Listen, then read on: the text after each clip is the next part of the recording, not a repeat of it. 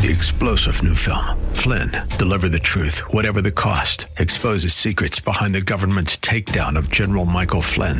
Flynn knew what the intel world had been up to. He ordered the first audit of the use of contractors. This set off alarm bells. He told the truth. He was the most dangerous person for Donald Trump to hire. They had to get rid of Flynn. Flynn, deliver the truth, whatever the cost. Available now. Watch it today. Go to salemnow.com. salemnow.com. Give me a punctual bliss. He's in love with a velvet glove. Soon he'll feel the fizz. His senses are reeling. And I'm on the air. This is Dr. Bill, your Radio MD, coming at you on AM 860, The Answer. We are The Answer, and you can reach us at drbillradiomd.com, 9 to 10 a.m. every Sunday morning, Eastern Standard Time. Click Listen Live, and you got me, as long as you have a headset or speakers on your computer.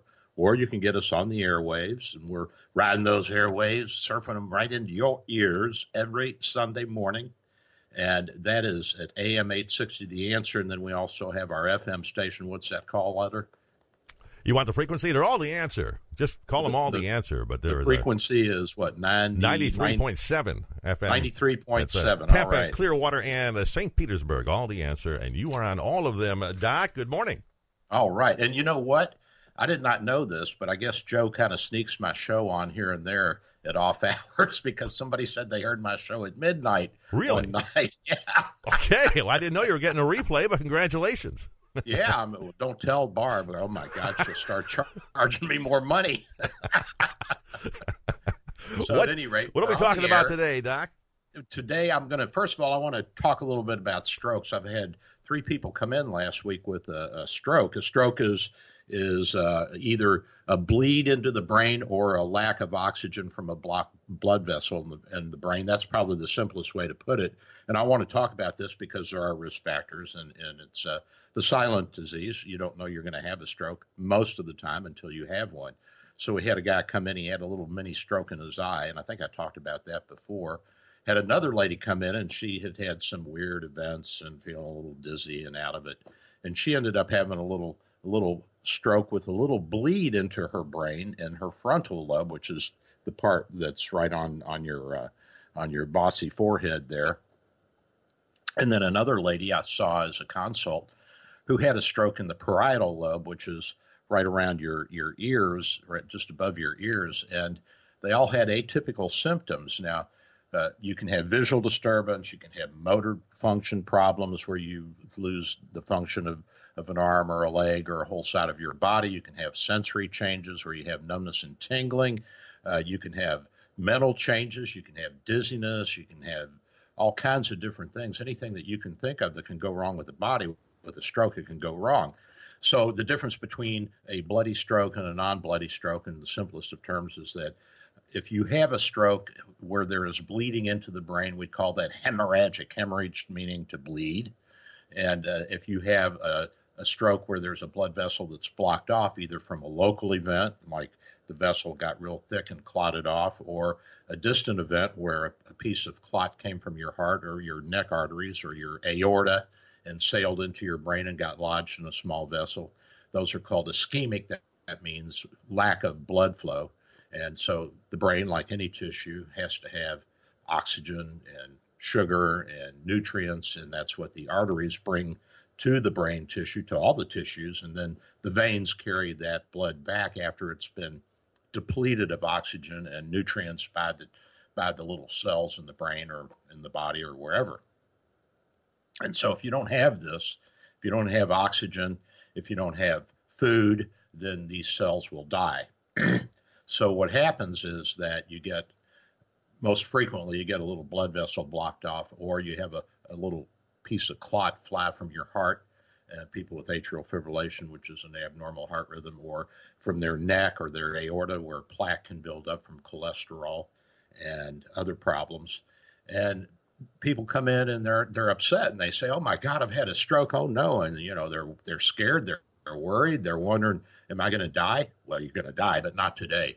And so they want to know, how did this happen? I don't have high blood pressure. I don't have high cholesterol. I don't have diabetes. I don't have gout. I don't have autoimmune diseases like rheumatoid arthritis or lupus. What caused this? Well, basically, you probably have, most of the time, blood pressure that's gone undiagnosed, high blood pressure, and or cholesterol. And people say, well, my total cholesterol is good. Yeah, but the protective fraction, the high-density lipoprotein, which is the HDL, I see this is low oftentimes in people who have vascular events like strokes or heart attacks. So when you go in and get your cholesterol checked, you want to make sure that the doctor tells you what your HDL is, not just your total cholesterol and your LDL. LDL is the one that we treat with the statins, and that is the one that we focused on. But there are other fractions in the cholesterol molecule. It's basically just a big glob of fat, microscopically a big glob of fat. And it has different fractions in it. And the high density is protective because the high density lipoproteins will dissolve the low density lipoproteins. I know it doesn't make any sense, but you just got to go along with me on this. And it'll bring them back to the liver where they can be processed out and excreted in the bile. So there's more to it than just, oh, my blood pressure was 130/80 when I was at the doctor's last time, or when I went to the grocery store and checked it on their machine. You got to know your pressure all day long, all night long, and it goes up and down. That's just normal. Now, if it goes way up and then comes way down and way up and way down, then you got high blood pressure and it needs to be treated. So if it's bouncing, you need to get it treated. The new normal for the average adult is 130/80. Above that, we call it prehypertension, and then 140/90 is high blood pressure or hypertension, and that's probably the number one risk factor for strokes, along with things like smoking, of course, and heart attacks, and then cholesterol. Now, make sure that when you get your cholesterol checked by your doctor that you get the whole picture. You want to know what your low density and proteins are, because if your HDL is low, you're at increased risk. And I see this. I see people come in and they have relatively normal total cholesterol. The HDL is low. And so they can't dissolve the fat when it gets deposited on their blood vessels and bring it back to the liver to be processed out. It's just a big chemical factory, and it needs to be manipulated. And there are things that we can do. Of course, you need to quit smoking, keep your drinking to a minimum, have all the sex you can. No, wait a minute. Never mind about that. That doesn't have anything to do with it. Make sure that you have a good support system and that you're checking your blood pressure, your cholesterol, your heart rate, your blood sugar, your uric acid level needs to be checked if there's a family history of gout, and you may need to be on medicine for that. Autoimmune diseases like rheumatoid arthritis and lupus. And prevention is the cure here. Prevention is the best medicine. So make sure that you're taking care of yourself. And all of these people I saw, they said, I don't have high blood pressure. Yeah, you do. I don't have high cholesterol. No, you have low HDL, which is a form of cholesterol problem. And I don't have diabetes. I don't have this. I don't have that. Yeah, you do. Yes, you do. So get that checked out. And that's my little medical sermonette this morning. Well, the president has responded to the indictment against him, the articles of impeachment. And he also has been tweeting away. And I wanted to tell you what his response was. It's pretty simple. His attorneys for his lead counsel is Jay Sekulow. And Jay is, I believe, on our station. I think he has a show in the afternoon that they air. And he also has Pat Cipollone, who's counsel to the president of the White House. And his rebuttal to their impeachment is that the first article of impeachment fails on its face. I'm quoting from the document he sent over to the Senate to state an impeachable offense. And the Constitution says there has to be a high crime or misdemeanor, and the House has presented no crime. They are not alleging that a crime has been committed and adjudicated. They're saying that they think that the president has used his power illegally and that should be a crime. So it's a little bit of a legal nuance, but it goes on to say it alleges no crime at all, let alone high crimes and misdemeanors, which is what's required by the Constitution. In fact, it alleges no violation of law whatsoever. House Democrats' abuse of power claim would do lasting damage to the separation of powers under the Constitution because, according to the president's lawyers, this attempt by the Democrats would be a usurpation of the executive branch's power under the Constitution, that the president has the power, as I've been saying all along, to conduct foreign affairs, and he can say what he wants to whoever he wants as long as it's done on behalf of the United States of America, the people of America. It goes on to say that the first article also fails on the facts because President Trump has not in any way abused the powers of the presidency, despite what the Democrats are telling us. At all times, the president has faithfully and effectively executed the duties of his office on behalf of the American people. Now, they're trying to say, the Democrats, that the president said, I want you to do me a favor in the phone conversation with the president of the Ukraine back in July. And that's not what he said. He said, I want you to do us, we, states a favor. So he used the plural, and that includes you and me. So the president's actions on July 25th, 2019 telephone call with President Zelensky of the Ukraine, as well as on the earlier April 21st telephone call, and all events were constitutional, perfectly legal, completely appropriate, and taken in furtherance of our national interests, which is what I've been saying. Okay, so everybody's caught up with me finally. How do you like that, Ken, huh? So it takes them a while, but they'll get there. Well, they're President not up early Trump, on Sunday. That's the problem. They sleep too late they're on not Sunday. Up, well, somebody's listening to me. I know that somebody's listening because too much of my stuff ends up on the national news a week or two later. So President Trump raised the important issue of burden sharing in the July 25th call, noting that other European countries such as Germany were not carrying their fair share when it came to NATO and defense of the European Union and the Europeans. And Trump also raised the important issue of Ukrainian corruption, which President Zelensky acknowledged and that said that they were concerns. And remember, Zelensky, as you know from my previous shows, because everybody listens so diligently, as you know, the previous election where Zelensky became the president was on the basis of stopping corruption. So the second article of impeachment, secondly, President Zelensky and other Ukrainian officials have repeatedly confirmed, not the second article, the second argument on the first article of impeachment, that they have repeatedly confirmed that the call was a good and normal call and that there was no quid pro quo and that no one pressured them on anything. The president did not pressure the Ukrainians or the Ukrainian officials in any way whatsoever to give him information that would interfere with the 2020 election. It was a look back at 2016, which everybody wants to forget. Well, guess what? That's where the interference was. That's what he was elected to investigate, and that's what he's doing. As well, the two individuals who stated for the record that they spoke with the president about the subject were actually exonerated him. Ambassador to the European Union, Gordon Sondland, who I talked about a few weeks ago, stated that when he asked the president what he wanted from the Ukraine, the president said, I don't want anything. I want nothing. I want nothing. I want no quid pro quo. And then Senator Ron Johnson reported that when he asked the president whether there was any connection between a security assistance, that is money for arms to fight the Russians, and investigations, the president responded, no way, I would never do that. And both of these people, their testimony was not called for, or it was ignored by the Democrats.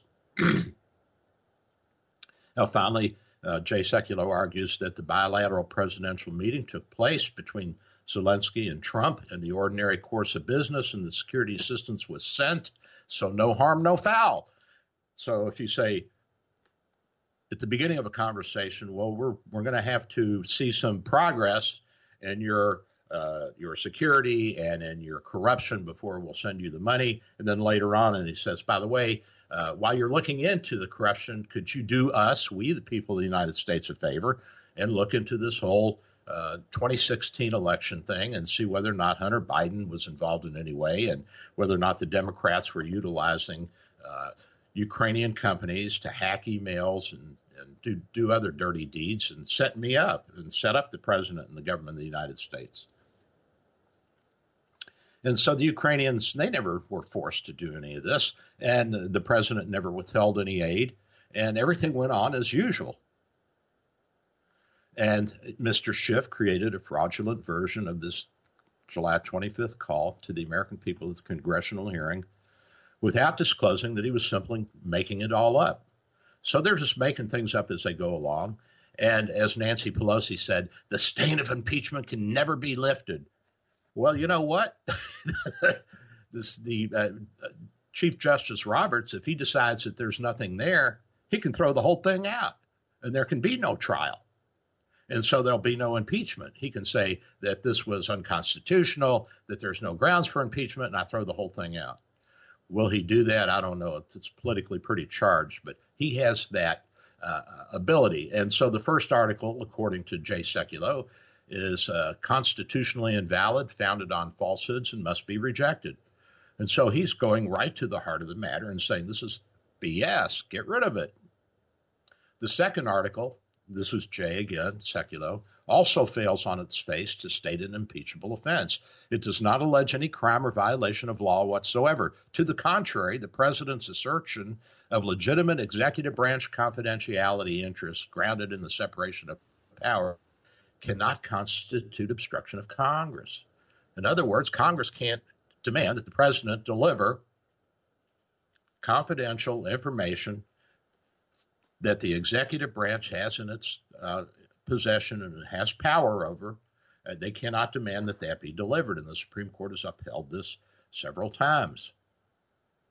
Furthermore, the notion that President Trump obstructed justice or Congress is absurd. President Trump acted with extraordinary and unprecedented transparency by declassifying and releasing the transcript of the July 25th call that is at the heart of the matter. So where's the obstruction? And that's what Jay Sekulow is saying. So they issued their subpoenas without a congressional vote and therefore without constitutional authority. That is, the Democrats in the House. They sought testimony from a number of the president's closest advisors, despite the fact that, under longstanding bipartisan practice of prior administrations of both political parties and longstanding guidance from the Department of Justice, those advisors are absolutely immune from compelled testimony to Congress. So we see the whole thing is a sham, and they know it. And Nancy Pelosi essentially said that on one of the liberal talk shows, late-night talk shows, a couple of nights ago. She said, it doesn't matter what happens. We've already stained him. He now has that red stain of impeachment stamped on his forehead forever, the big I. I think that's how you spell impeachment, isn't it? Or is it an E? No, I think something. I think it's I. It's an I. It's with an I. It's an I, Doc. So listen, this is all a bunch of BS. And not surprisingly, it is in concert with the new China trade deal, which has recently passed. And, of course, there's immediately criticism of it. The criticism is coming from all sides. The trade deal, according to Reuters investigation by, let me give you the name of the Reuters reporter who did this, Andrea Shalal and Kate Cadell. Let me see, Andrea Shalal and Kate Cadell. I'm wondering if these are women. I'm wondering if they're liberal. I'm wondering if Shalal is a Muslim name. It may not be. It may be, a Christian name from the Middle East. At any rate, they have this article from January 16th, a few days ago, that the trade deal the president made is no panacea for rocky U.S. relations with China. Well, first of all, we're not at war with China, so I don't know what they're talking about. But they say that from Huawei, the big telecom company that the president has put the quietus on because they're apparently using their technology to spy on us, to the South China Sea, which China, not just the communists, but this goes way back to antiquity. They claim that that's theirs, that they have control of that. And, of course, all the countries around there, which we talked about last year, say, wait a minute, no, you don't. That belongs to all of us, and which sees about half of the world's shipping, trade shipping, commercial shipping go through there. And if they had control of that, they would be able to start charging tariffs to go through there and exert military influence over it. And they're trying to do that. So that is a dispute, but it's not new. And the tiff over Taiwan, which has been around for decades, the Taiwanese, they want to be independent. China says, no, it's a province, and they want them to be reunited. And the United States says, no, they're an independent country. They won their freedom in the Civil War that you had in the 1940s, where the communists took over. And so Reuters reporters claim that the relationship between the world's two largest economies have deteriorated sharply since U.S. President Donald Trump imposed punitive tariffs in 2018, igniting a trade war. The trade war that was supposed to cause a worldwide recession, and yet we're still growing faster than we ever have. And this is, according to the Reuters reporters, and by the way, Reuters is rated as one of the most neutral of all the news reporting agencies. I'm not sure if that is a great endorsement. At least it's an endorsement. And I read Reuters, and I think it's landed a little bit, but that's just my opinion. And it may be that the news stories that they report on and the people that are willing to talk to them are people who have an inherent bias. And we'll talk a little bit about this guy that they interviewed for this later on in the show. His name is Bates Gill, and he is a quote expert on Chinese security policy, and he's at a university in Sydney, Australia, teaching down there. He's originally a United States boy, and I think he was at the Wharton School of Business, and I'll look at his CV later. But the problem is, from our point of view, from the United States point of view, is that we have gotten China to the point where they're economically able to sustain themselves. They don't need us to take care of them anymore. And we have been doing that. And so the president, I think, rightfully has said it's time to cut them loose. And that means that we need an equal trade situation and not a most favored nation trade situation where they impose tariffs and we don't. So we're imposing tariffs and they're imposing tariffs. And so all of this has come, even though there have been disagreements over the South China Sea, the ongoing rift over Taiwan, our backing of the democratic movement in Hong Kong, our push for more internet freedom within China. And, you would think that President Xi would be more concerned about his economy than about whether or not Facebook is going to call him a nanny boo-boo. But there's a lot of fear within the Communist Party that they will lose power. They're so rich. They have so much. They've taken such a huge advantage of their position as the intelligentsia and the leadership of that country as it has become increasingly a private enterprise country. And they own so much. Who cares? Take your money, go on vacation, homeboy. All right. So all these things. And here we still have the trade agreement, which Trump negotiated. And you can say, well, it didn't address this and it didn't address that. Well, it's called Phase 1. That means that you get it in pieces.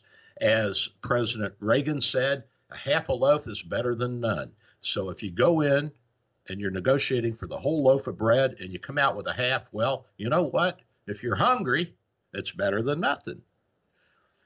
So while the initial deal diffuses an 18-month disagreement that apparently, according to Reuters, has hit global growth, I don't know if it's hit global growth. It certainly hit Chinese growth. They've slowed down tremendously. Experts say it is unlikely to provide much balm, much soothing for broader frictions rooted in U.S. fears over an economically, this isn't me, this is the article, economically and technologically powerful China with a modernizing military. Okay. Well, what's new there? What do you not make a trade deal? Do you stop doing business? Rather than saying, hey, the guy did a good thing, they're saying, well, we're not sure that this is going to make any difference and that we see Phase 1 as an emergency treatment to lower the temperature. but it does not address the fundamental problem, said Wang Hung, a professor at the University of New South Wales in Sydney, who also studies the Chinese-U.S. economic relationship. Okay, all right. So how do you want us to address it? Do you want us to say, well, China, you guys go ahead and just reabsorb Hong Kong into your mainland model of monolithic, one-party, fascist, socialist, whatever it is, and we'll give you Taiwan back, whether the Taiwanese want it or not, and we'll stop selling them weapons to defend themselves against you, and now we can all be peaceful and happy. Do you think that's going to solve the problem? Do you think the Chinese are going to say, oh, okay, now the Americans are being nice, so we'll be nice, and we'll take our ships out of the South China Sea? This is a 2,000-year policy of the Chinese to control the South China Sea. You think they're going to change because we make some concessions? No. Do you think they came to the bargaining table because we made concessions? No. They came to the bargaining table because we said, look, you got a big problem. Taiwan's not coming back to you, not until you change fundamentally. Hong Kong is going to continue to receive our support in their democratic push. We're going to continue to bombard your country with Radio Free America, with Facebook, with all of the other avenues of communication that we have at hand, and make sure that your people understand that there's a wider world out there, and they're gradually understanding that.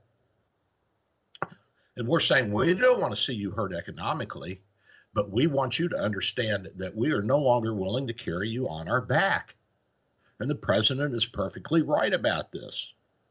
Whether you like Trump or you don't, whether you like his big mouth or you don't, what he's doing in the world of trade is helping the United States. It's forcing the rest of the world to take a second look at the relationship it has with us, and it's forcing the rest of the world to take a moment, a pause, and say, well, maybe the Americans really have done enough for now. Maybe we all need to step up and do more and make sure that it's an equal partnership.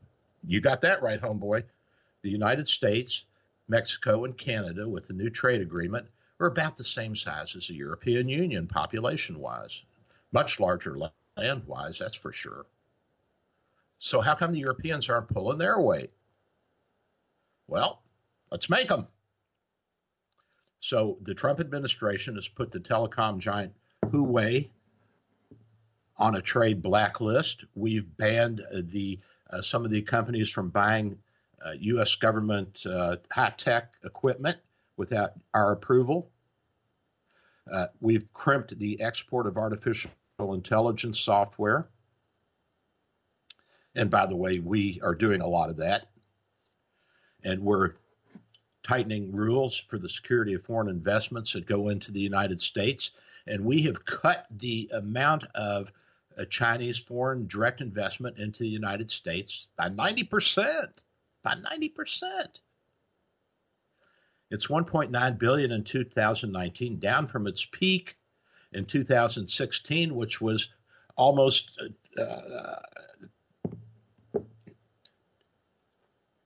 10 times what it is now.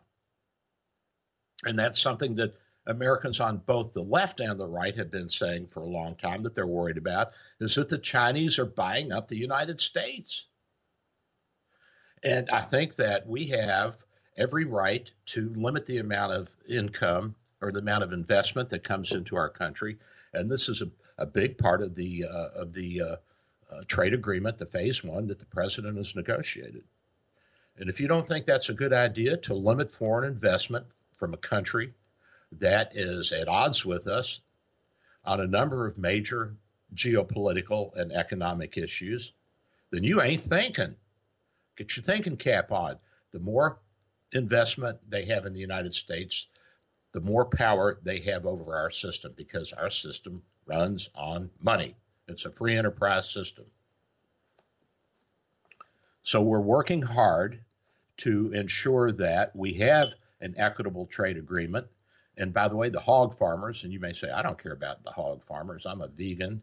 I'm a PETA person. And that's fine. I don't eat meat either. But the hog farmers, economically, it's a big deal for them. The market has been opened up. It helps our farmers. It helps a large segment of our economy because our economy, a large segment of it is still agricultural. A large segment of what we sell to the world and foreign trade and to keep the trade balance is agricultural goods and commodities.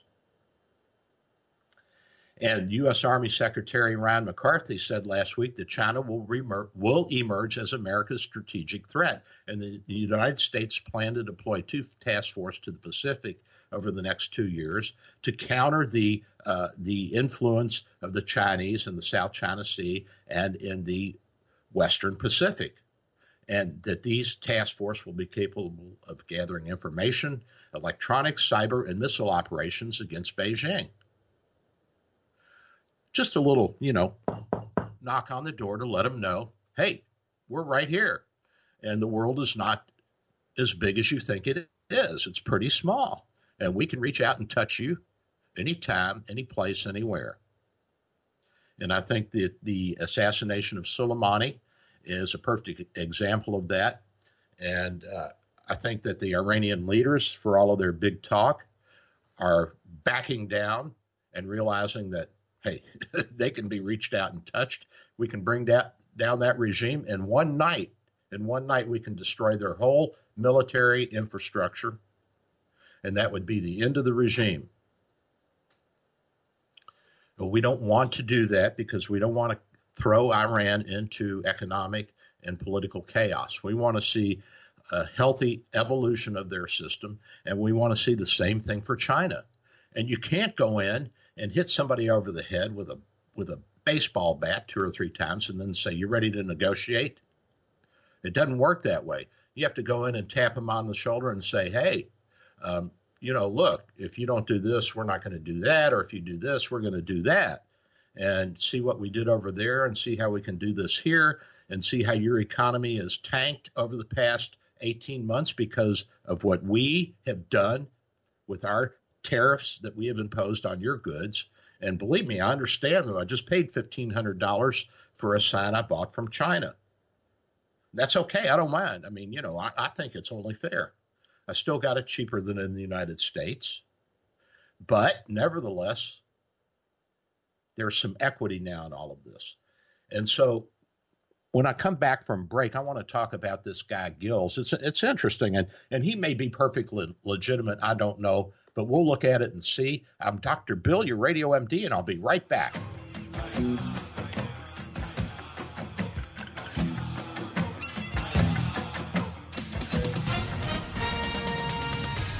With SRN News, I'm Michael Harrington in Washington. The Iranian official leading the investigation into the accidental shoot-down of a Ukrainian jetliner appeared to backtrack on plans to send the flight data recorders abroad for analysis. The official was quoted today by state-run media as saying no decision has been taken to send the black boxes out of country. That comes a day after he was quoted as saying it would be sent to Ukraine. Clashes broke out between protesters and police in Hong Kong this morning, cutting short a rally after thousands had gathered at a park to call for electoral reforms and a boycott of the Chinese Communist Party. Police fired tear gas near the park after some protesters attacked plainclothes officers. And Philippines officials say the government will no longer allow villagers to return to a crater-studded island where the erupting Taal volcano lies. One said living on the island would be like having a gun pointed at you. This is SRN News. Dr. Bill for Bay Area Medical, located at 6399 38th Avenue North in St. Pete, 727-384-6411, 727-384-6411. Full-service clinic with X-ray, heart imaging, ultrasound, stress testing, and minor surgery. We provide quality health care in a warm and friendly atmosphere. We are multilingual, well-trained, and certified. Most American insurance and new patients accepted. Bay Area Medical, home of Can Care, 727-384-6411, 727-384-6411. Hello, this is Dr. Bill Handelman for our good friends at Tampa Bay Imaging. TBI provides state-of-the-art MRI and CT scanning with the lowest radiation possible. Most insurance plans accepted, and self-pay rates are very competitive. TBI is conveniently located in Tampa and St. Pete with evening and weekend appointments, so call TBI today or ask your doctor. In Tampa, call 813-386-3674. St. Pete, call 727-545-9674. You pledged your life to serve, to make our country stronger, safer, more free, more equal. You worked tirelessly, made sacrifices, missed first steps and birthdays, lost loved ones. At VA, we don't see the setbacks endured. We see lessons applied and passion driving you upward and forward. We don't see all the masks you wear, but we hope you can set some aside. We embrace your uniqueness and won't trivialize your past, your fears, or your hardships. We can't promise to heal all wounds or wash away all trauma, but we do see hope, a path forward, a future. We see all veterans. We see you. An opportunity to help you achieve a new mission, whatever that may be. Learn how treatment works and recovery is possible. Visit MakeTheConnection.net. Take AM 860 The Answer with you wherever you go with our mobile app, TheAnswerTampa.com, Alexa, TuneIn, iHeart, and at radio.com. Hi, this is Terrence Howard. Colorectal cancer is the second leading cancer killer, but you can prevent this disease. If you're 50 or older, get screened. Please, do everything that you can to stay around for yourself and for your family. Screening saves lives. A message from the U.S. Department of Health and Human Services. Here is your exclusive AccuWeather forecast. Today, mainly cloudy with a couple of showers and a thunderstorm around late in the afternoon. High today, 75. For tonight, cloudy, and it will be cooler with a low, 47. Cool day tomorrow, intervals of clouds and sunshine with a Monday high, 62. Then a clear and chilly night, low tomorrow night, 41. That's your AccuWeather forecast. I'm Kevin Snyder for AM 860, The Answer. Give me a punctual bliss. And I'm back. This is Dr. Bill, your radio MD. We're at 877-969-8600. That's 877-969-8600. And you can give us a call and join the show if you want. Been talking about, well, first we talked about strokes, and Ken said he thought he had one, and apparently they took him away from his control duties and have replaced him with a robot named Ken. Are you there, Ken? I am. I'm still here. I'm feeling good. Feeling good today. Ken the robot. This is about 10 years ago I had some problems. No, I got that AFib that everybody hears about, and it's very treatable. I mean, if you think you've got it, go to the doctor because they've got some wonderful medicines that'll keep that in check. Yeah, and it's something that can lead to a stroke, and it can even have many strokes and cause what we call small vessel disease over a period of years. So go see your doctor. There are certain indications where you may need a blood thinner, a big gun blood thinner, particularly if you're older, if you have an enlarged heart, if you're a woman, if you're diabetic, if you've had prior strokes. There's a number of things that we can look at, and there are medications out there that we can give you and will help out with this. So I think that you're very prescient in bringing that up, and I appreciate that. So I wanted to talk a little bit more about, I was talking about the situation with China and the trade agreement that was negotiated, and the naysayers and the boo-booers about this trade agreement that Trump and his people have negotiated, and they're saying, oh, it doesn't really make that much difference in the long term. You know, how can you say that? It's already made a difference what he's done. I mean, this is just a bunch of baloney. But nevertheless, there are people like this guy Gills, who is a professor down at a university in Australia, who are saying that, you know, this isn't going to solve the fundamental underlying problems. Now, he has been part of, in the past, this institute called, let me give you the name of this. I'm always suspect of anything with big names like this. It kind of reminds me of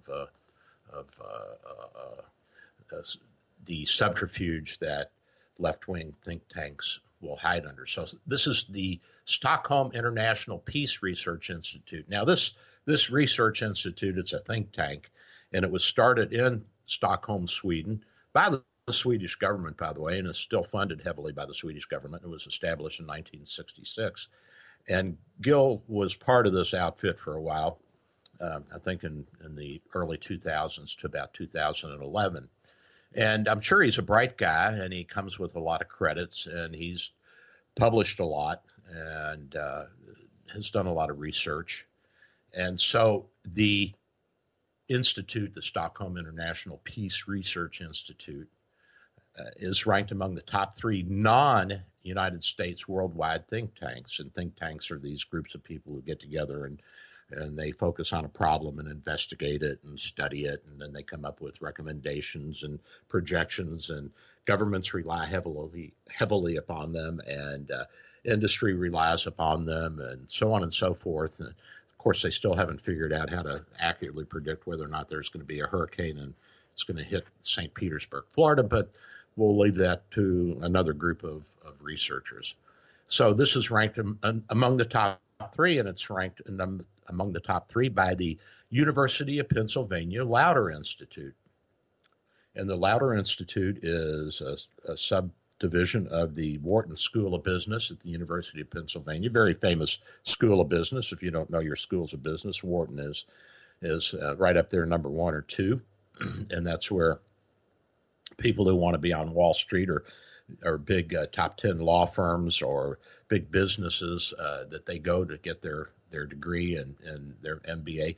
So this is from a global go-to think tank report. Well, where did this peace organization, the Stockholm International Peace Research Organization, where did it come out of? Well, the Prime Minister of Sweden back in 1964 threw out the idea that we need to have a peace research institute to commemorate Sweden's 150 years of unbroken peace, because according to the Swedes, they have not been in a war since 1805 or 1810, somewhere back in there. Last time they duked it out with the Russians and lost a big chunk of the Scandinavian peninsula, which was Sweden and Finland and Norway. The Finns got their independence. Norway got its independence. And so they said, well, we're such a great example of peace and love that why don't we Swedes start this institute? All right, that's fine with me. And they hold out that one of their calling cards as being a peaceful nation is that they haven't been involved in a major war or any war since 1805, 1810, whatever, way back when. 150 years of peace, good for you guys. And so they say, well, we weren't in World War I, we weren't in World War II. And by the way, if you go to Stockholm, it's really a beautiful city, and all the architecture from the 16th and 17th and 18th century is well preserved, and it's just a gleaming example of the European architecture from the Renaissance forward. And we thoroughly enjoyed it. We rode bicycles all around downtown and over the island where the castle is and all the government buildings. Really nice city, really beautiful. And you have to say one thing. They've been able to protect their city from the bombing and the devastation that occurred. And, kudos for that. So they think that they have some answers to how to live peacefully with their neighbors. Well, let me give you the inside scoop. During World War II, the Germans got most of their iron ore from Sweden. Sweden made a deal with the devil because they figured, well, if we don't sell them iron ore, they're just going to come in and take it anyway. And they also allowed the Germans to use their railroad system to transport troops through Sweden up to Finland to reinforce their troops that were fighting in St. Petersburg, Leningrad back then. And they also allowed the Germans to use their telecom system to transmit messages across Sweden to Norway, which the Germans had taken early on in the war because of fear that the Allies would take Norway. There were a lot of strategic questions going on, and the Swedes were right in the middle of it, and they said, okay, we don't want to be at war with any of these folks. Well, okay. Well, they made a deal with the devil, and they helped them anyway. So were they out or in the war? Well, did they personally commit their national troops to the war? No, they did not. But they did commit resources to help the Germans, perhaps in part because they had no other choice. Otherwise, they would have been taken over. On the other hand, they intercepted messages that the Germans were sending from Germany to Norway on their electric wires, on their telephone and their cables and their different devices that were used to communicate. And they were intercepting this information, giving it to the Allies. They also broke the cipher machine code in 1940 and discreetly gave messages to the Allies as well. And as well, Swedish businessmen were in Germany during the war doing business because they were selling iron ore and different things and negotiating agreements to use the Swedish railroad system and the Swedish telecom system and all these things. And you say, well, you know, they were playing both sides of the fence. Yeah, and it kept them out of the war. They made a deal with the devil, just like the Swiss did. The Swiss made a deal with the devil that they would be the banker for the Nazis, and in return that they would not allow Jews to come into the country if they could help it. And then the Nazis, the Germans, wouldn't invade Switzerland. And they had discussed that. The Nazis had discussed that. So the peaceful Swedes, and they're now welcoming in the religion of peace, the Muslims, into their country en masse, who are, by the way, causing trouble as usual. They had this guy, Gills, working for them, and Gills purports to be an expert on Chinese-American relationships and the economy. And Dr. Bates Gill served as the director of this outfit from 2007 to 2012. And he even received a Medal of Honor from the Swedes and was noted for his great work in this field. I have no problem with peace. I'm all for it. But peace comes through strength. And over and over again, over my lifetime, I've watched several presidents struggle with this, and ultimately the ones who accomplish the most, both for domestic economy and policy, as well as for foreign relationships, are those who deal from a position of strength. And to say that you're going to be respected by belligerent countries like Iran, potentially belligerent countries like China, belligerent countries like Russia, by being weak, then you haven't ever been in a fight. You're not out there in the real world, guys. And I think that we have to continue to explore ways of obtaining and instilling peace into the world, because it's getting smaller and smaller and more armed. But also think at the same time that we have to have something in our hip pocket, have a pistol, and say, look, we're going to work as best we can with you on issues like armament and disarmament, conflict and peace and development, and research areas that the Peace Institute, the Stockholm Peace Institute, looks at are arms transfers and military expenditures. That's great. And go ahead and look at us. We don't mind. Disarmament, arms control, and non-proliferation. How you guys doing with the Iranians? Were you for the Iran deal, or were you that Obama pushed through, or were you against it? These are things we need to know. It was a bad deal, and it just continued to allow the Iranians to create havoc and wreak terrorism throughout the Middle East and the world. Dual use and arms trading control, emerging military and security technologies, European security, China and Asia security, Russia and Eurasian security, Africa, governance in society, climate change and risk, gender, peace, and security. Wait a minute. How do we go from peace and security and arms and emerging military and security technologies to climate change and risk and to gender, peace, and security? Are we fighting a war over gender? Has a war been declared? I don't know. Ken, did you hear of anything? Did I miss something? I must have been sleeping that day. I didn't hear it. No. I don't know what happened. I must have missed that one, Doc. I must have been sleeping there. Yeah. I didn't know there was a war concerned about gender, peace, and security. It's news to me, buddy. News to me. News to me. So within these fields of study, workshop, conferences, seminars, lectures, etc. So Bates Gill, cool name. I like that name, Bates Gill. He's been involved in all of this, and he's been a big man. And this is who Reuters has been asking for information in order to put out this report, this article, that the new trade deal that the president has negotiated is no panacea and is not going to solve the U.S.-Chinese differences. Well, where do you start? I mean, do you just ignore it and hope it goes away? It ain't going away. I mean, do you continue on in the same path you were on, which is just allowing the Chinese to become stronger and stronger? And you can say, well, American exceptionalism is a myth. No, it's not. It is not. I've been to China.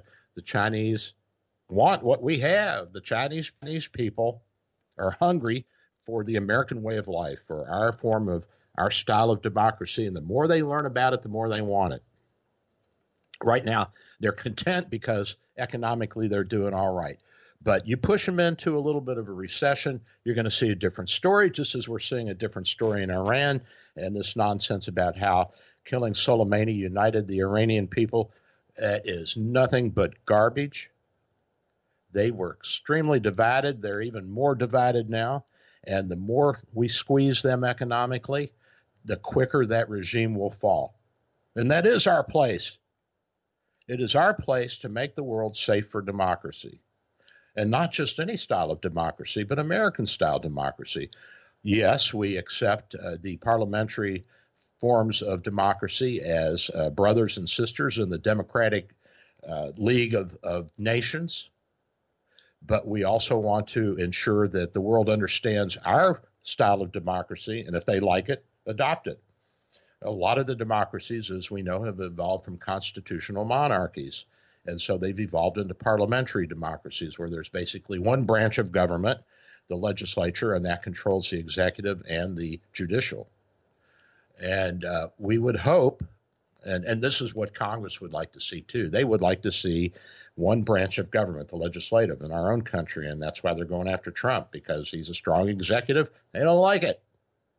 And they like it even less because he doesn't agree with them and their policies. But it's our job to try to continue to push these countries that are not democratic countries, that do not allow their people the freedom that we do. And, of course, it's not absolute. There's no such thing as absolute freedom. You know, you can't run naked down the street throwing dynamite sticks left and right everywhere. Found that out the hard way. Yeah, I found that. I'm telling you, they took my dynamite away. And they didn't even give me any clothes. I don't know what's up with these people.